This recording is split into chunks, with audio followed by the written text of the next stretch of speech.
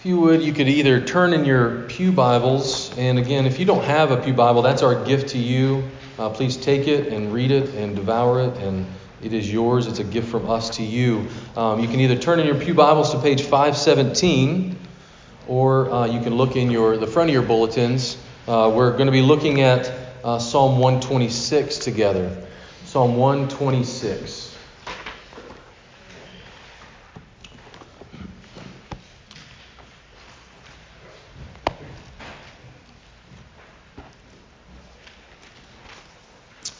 And as I've mentioned, we're in our fifth Sunday of the season of Lent, a time where we focus on the fact that things are not the way they're supposed to be, that we look out at the world and we see a lot of suffering, and we look at our own hearts and we see a lot of darkness, and we realize, wow, I don't love people like I want to love them, and I don't really love God like I say I love God, and there's a lot of discrepancy between reality and what we want. And so Lent forces us to reckon with that, forces us to reckon with our own hearts, to see why is that, and to repent of that. And so the season of Lent is 6 weeks of repentance. It's not just a one and done type thing, but it is a continual, hey, this is the life that we are called to live. And like we looked at last week, that the call for all of our lives is to live a life of brokenness, to say, I'm not who I'm supposed to be. And I'm pretty disappointed about that. You see, you and I, just a few weeks ago, even within the same season of Lent, I said that a true Christian faith looks at reality as God looks at reality, and it says something's not right. And yet there's a problem with many of us, if not all of us, at some point in our life. We struggle to accept things as they are. We struggle to accept a situation, to say it's not really that bad. And this is a struggle that happened even from our first parents, Adam and Eve, when they were created in the garden, right? That they had sinned against God, and they realized what they did in sinning against God. And what did they do? They hid from God. And many of us hide from God when we sin against Him. We hide from Him, and then what do? They sewed fig leaves together, and they try to cover their nakedness, cover their shame, and they said, I'm not as bad as I am. And so we struggle with that same thing that Adam and Eve struggle with, is that we don't want to accept the fact that we are really at our heart, in the root of our souls, sinners and rebels against God. Not only that, but they, like us, blame other people, and they blame circumstances, as opposed to saying, that's my bad, my fault. Adam and Eve, what do? They blamed someone else because it's out there. I'm not the problem. And yet Scripture makes it very clear that our hearts are the problem. Our hearts are the problem. We stare at our failures, and we stare at our shame, and we want to blame others for what got us in the circumstance that we're in. And then we try to busy ourselves with a lot of activity so that we don't have to think about that. And then we hide ourselves from the reality that you and I don't like what God has to tell us a lot of times. So we do this in our everyday life because we haven't accepted the fact, for one, that we are meant to be a broken people. We're meant to be brokenhearted and crushed. We don't sit in the fact that the world is broken around us, and we are contributors to that brokenness. And so the Bible tells us to sit in that repentance, to sit in the fact that you and I have more to be blamed for than we like to admit.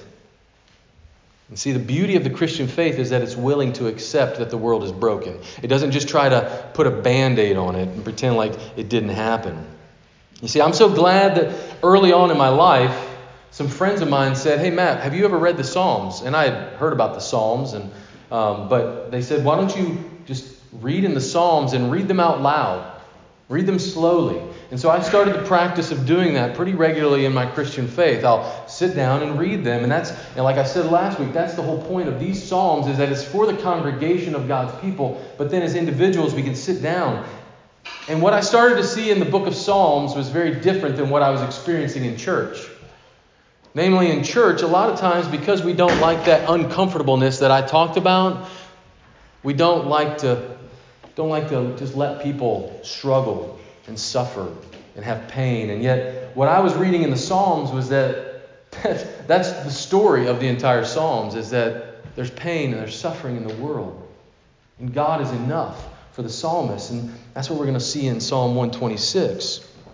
You see, too many times as Christians and as a church, when someone's going through something, a lot of times we just try to say, hey, God's got a plan for you. I know you lost your job, and I know you lost your husband or your wife or your child, or your circumstances aren't as bad as they are. And yet, in our hearts, we know that that's not true.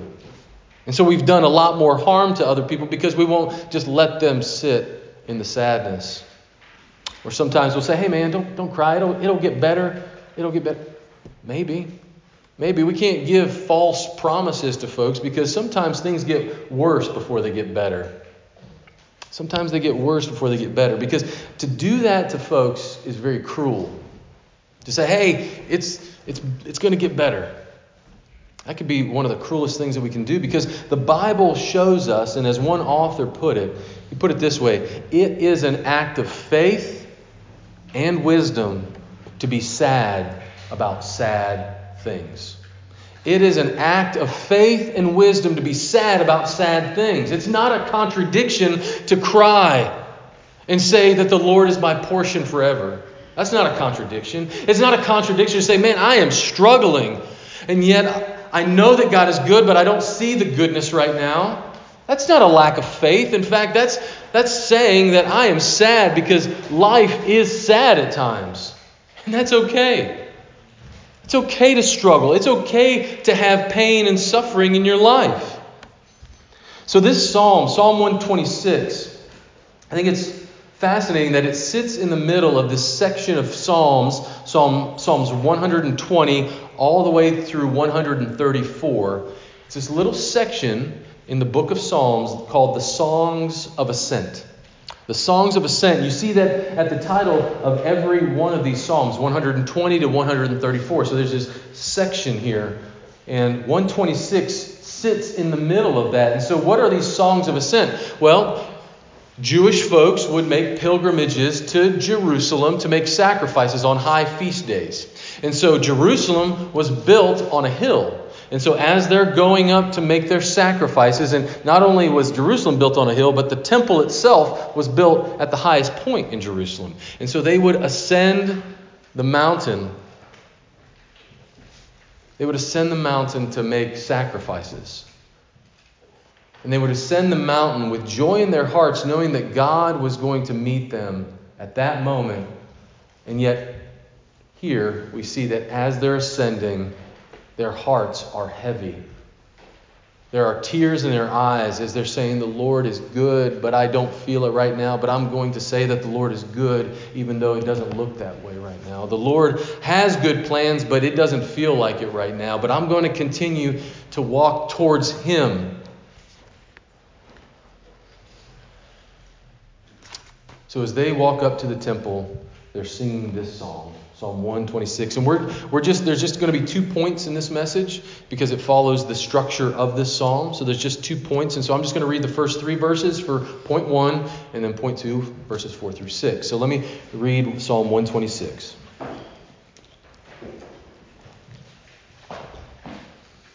A song of ascent.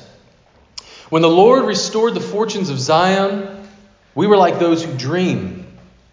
Then our mouth was filled with laughter and our tongue with shouts of joy. Then they said among the nations, the Lord has done great things for them.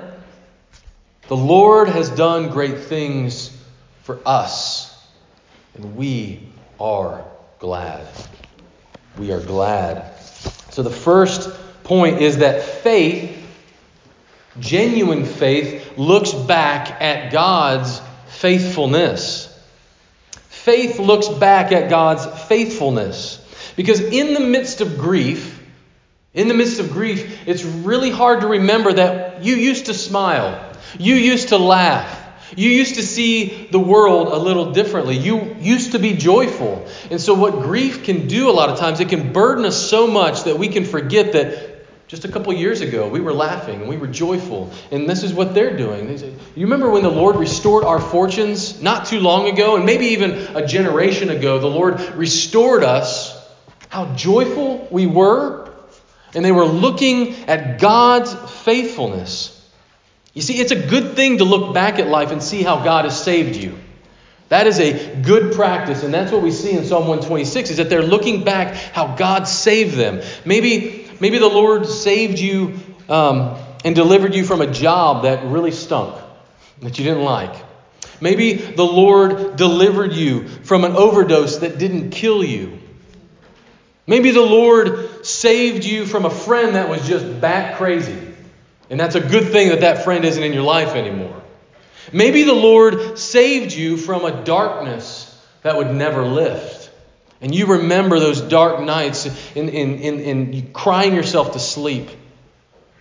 And yet the Lord delivered you. Maybe a glimpse, maybe a flicker of light, but the Lord delivered you. And so you look at that and you celebrate that and you say, the Lord has saved me. And that is something to rejoice about. Not something to just take for granted and just kind of get over. But to look at, wow, if I had gone down that path, I would be dead. But the Lord in His mercy saved you. Quite literally, quite physically saved you in many circumstances. And yet we are so quick to move on from how He saved us. My friends, it is good and right to reflect on God's faithfulness to you. And it may have been what seems like a lifetime ago. But He still did it, didn't He? He still saved you. He still saved you. You see, each one of us, and it takes the eyes of faith to look at the fact right now that you're alive. That next breath you take, a gift from God. Right now is a gift from Him to you.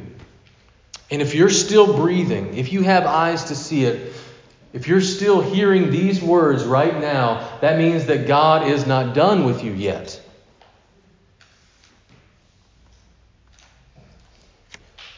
So maybe you're struggling.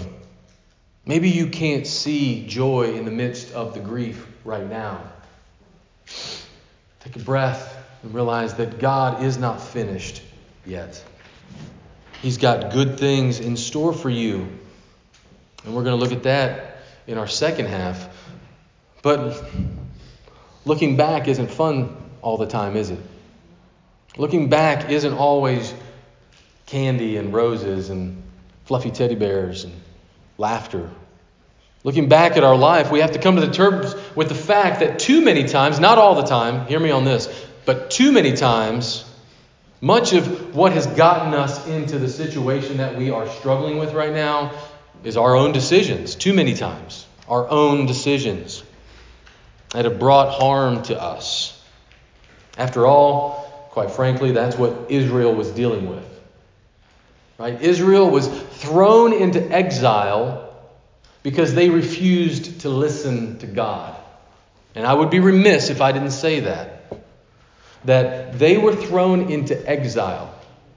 They were chastised by the Lord because of their own decisions to live their lives according to their own ways. Their refusal to bow their knees to King Jesus right now. And yet, in this psalm, we see that God is not like you or me. God is not like you or me because they had rebelled against God, right? They had rebelled and they said, we want to live according to our own ways. We are going to erect idols and we're going to worship them and we're not going to worship God. We're going to do as we please. And yet, the Lord brought them into a place of abundance. Because what happens when someone fails you? What happens when someone hurts you? What do you do when someone says one thing and does another and stabs you in the back? What do you do? Well, if you're like me, you get angry with the person. Now, I'm not going to fall for that again. And you begin to despise that person or persons in your heart. And then you hate them in your heart. And you commit murder in your heart against them. But we see here that God is not like you or me. You and I have sinned against God. And we continue to sin against God. And yet He is not like us, and that's gloriously so, that yet He will redeem you in spite of your sin. The Lord is gracious and kind. Praise God that He is not like us. Nor does He treat us as our sins deserve. That we looked at a few weeks ago. Look at verse 1. Where do I get that? The Lord restored. Verse 1, the Lord restored. Verse 2, the Lord has done great things. Repeat that. Verse 3, the Lord has done great things. He doesn't treat us as our sins deserve. Your sin and my sin deserve far worse than that next breath we just took. You see, the tendency, though, and this is why the point is faith looks back at God's faithfulness, because the tendency in all of our hearts, when we look at our lives and we see where we fail, is to say, I'm going to fix this. I'm going to get it right. I'm going to tighten up my boots, and I'm going to get this right. But see, God's faithfulness is the key here. God's faithfulness. The Lord restored. The Lord restored. When they were in exile, what did they do to get out of that slavery and exile? The same thing they did in Egypt. They didn't try to finagle or try to coerce or try to manipulate other things or other situations. No, they cried out to God. Deliver us from the hands of Pharaoh. Deliver us from the hands of the king of Babylon. Deliver us, O God, for you alone can deliver. You alone can restore. They cried out to God. And so what we see from this is that the first step to restoration with God is repenting. Repenting. It's seeing a situation honestly, welcoming other people to help you understand a situation. Why does life seem so stinking hard? Welcoming other people in, seeing the situation for what it is, and then saying, for my part, I repent. I'm sorry that I've not lived according to God's word. And yet, God is merciful and gracious. And He says to all those who say, show me your ways and I will walk in your paths. He said, I'll show you the way. I'll show you the way.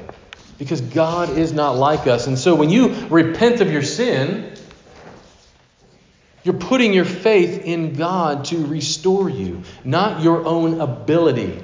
And many times that's the most practical thing we can do, is just to cry out, Father, have mercy on me, a sinner. You see, you and I, not only do we try to fix ourselves and try to make it work, but we run to other streams first. That really is the problem that we see here. That we run to other streams first. We put our hope in our own ability to obey. We put our own confidence in our being a better parent, a better husband, or a better wife. I'm going to try harder. We put our confidence in that. But we have to start with crying out to God first. Now, don't get me wrong, it's a good thing to want to be better, and that's what God is in the program of doing. He is making us new. He's renovating our lives. He's reshaping us. Remember, I mentioned the hammer and the anvil before. He is in the business of reshaping us and restoring in us the image of God. Remember, I mentioned Adam and Eve. They were created in the image of God. And that's something that we can oftentimes look over. And I want to say to all of us in this room that you are made in the image of God, the creator of all that is. You are not ugly. You are made in the image of the Creator. He said, let us create humankind in our image. So in the image of God, He created them male and female. You are in the image of God. And so when we sin against God, that image of God doesn't just go away. No, it's not like all of a sudden you're no longer made in the image of God. No, it's like a huge cut on the front of your face. There's scars on your body because of that. But you are still made in the image of God. But see, God doesn't just want to take makeup and just try to cover over that. That's not what He's doing. And that's why life can be so painful. That's why suffering can seem so hard. It's because God is in the business of reconstructive surgery. He's getting down and He's cutting into our heart through circumstances, and He's reconstructing our heart, reconstructing our loves, reconstructing the way we see the world. And He is not just saying, hey, it's going to be okay. He doesn't put a Band-Aid over a cut that's going to get infected. He gets down into the heart and He cleans it out. And that cleaning, have you ever poured hydrogen peroxide on a cut or alcohol on a cut? It burns. And that's what's going on here, is that the suffering is the burning out of the impurities in our lives. That's why it's so painful. Because as we ascend the heights, as we ascend the mountain to know God, our hearts still hurt. We remember that we experienced joy at one time in our lives, but it seems so far away, and that laughter and joy seems like, quite frankly, a dream, a distant memory, doesn't it? And so we come to our second point, verses 4 through 6, that faith not only looks back at God's faithfulness to restore us, but faith looks forward to God's faithfulness. Faith looks forward to God's faithfulness in the midst of the pain and the suffering and the sorrow. Verses 4 through 6. Restore our fortunes, O Lord, like streams in the Negev. Those who sow in tears shall reap with shouts of joy. He who goes out weeping, bearing the seed for sowing, shall come home with shouts of joy, bringing his sheaves with him. My friends, let me just ask, if God was faithful to you in the past, why would He stop now? If God was good to you in the past, why would He stop being good to you? We've already seen that the Lord restored the fortunes of Zion, a people who said, I am going to rebel, and the Lord is not like you and me. So why would He stop? You see, our problem too many times is that we look at those streams that we have often run to. We look at the relationships, the streams, right? We look at those things. We look at a job. If I could just get that job, if I could just get that relationship, if I could just get that. We run to those streams, and then we start to believe that those streams correspond directly with God. Now, it's true that all good things come from God, but they are not God. All good things, all good relationships, all good jobs, all blessings flow from Him. But they are not God, because friends will fail you. Relationships will fail you. A job will get ugly.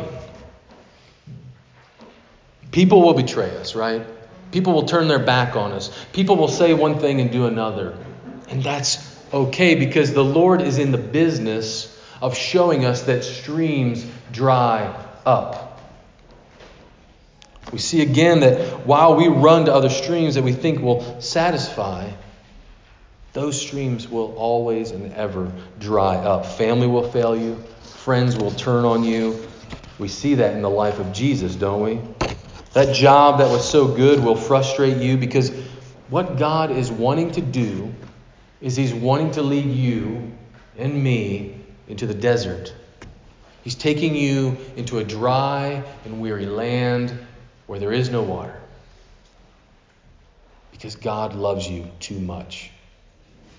He loves you so much that instead of thinking with your head in the clouds, and if I just had that, and He's in the business of pulling your feet down and putting them in the sand of the wilderness, into the sand of the desert. He's forcing you and me to see how everyone, every hope, and every dream will run dry. And so He, in His grace, leads us to the desert. So what do? We cry out to Him. And we see it again, right? We saw it in the beginning, and we see it again here in verse 4. Restore our fortunes, O Lord. Like streams in the Negev. The Negev was the desert region in the southern part of Israel. So they are quite literally, they're saying, God, I am parched, my mouth is dry. I have, all the streams that I've run to have dried up. Restore our fortunes, O Lord.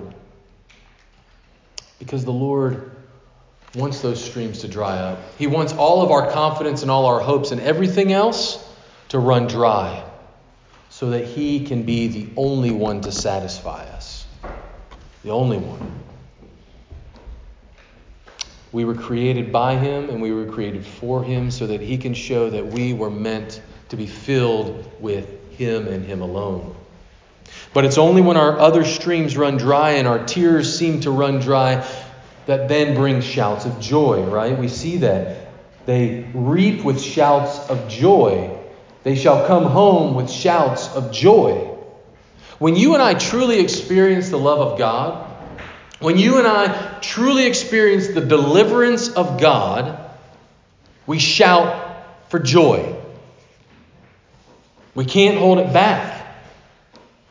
We may look like a fool to others, but we know that He's delivered us, and it really doesn't matter what they think about me, because I am going to shout for joy, for God has saved me. Because all those people didn't satisfy us.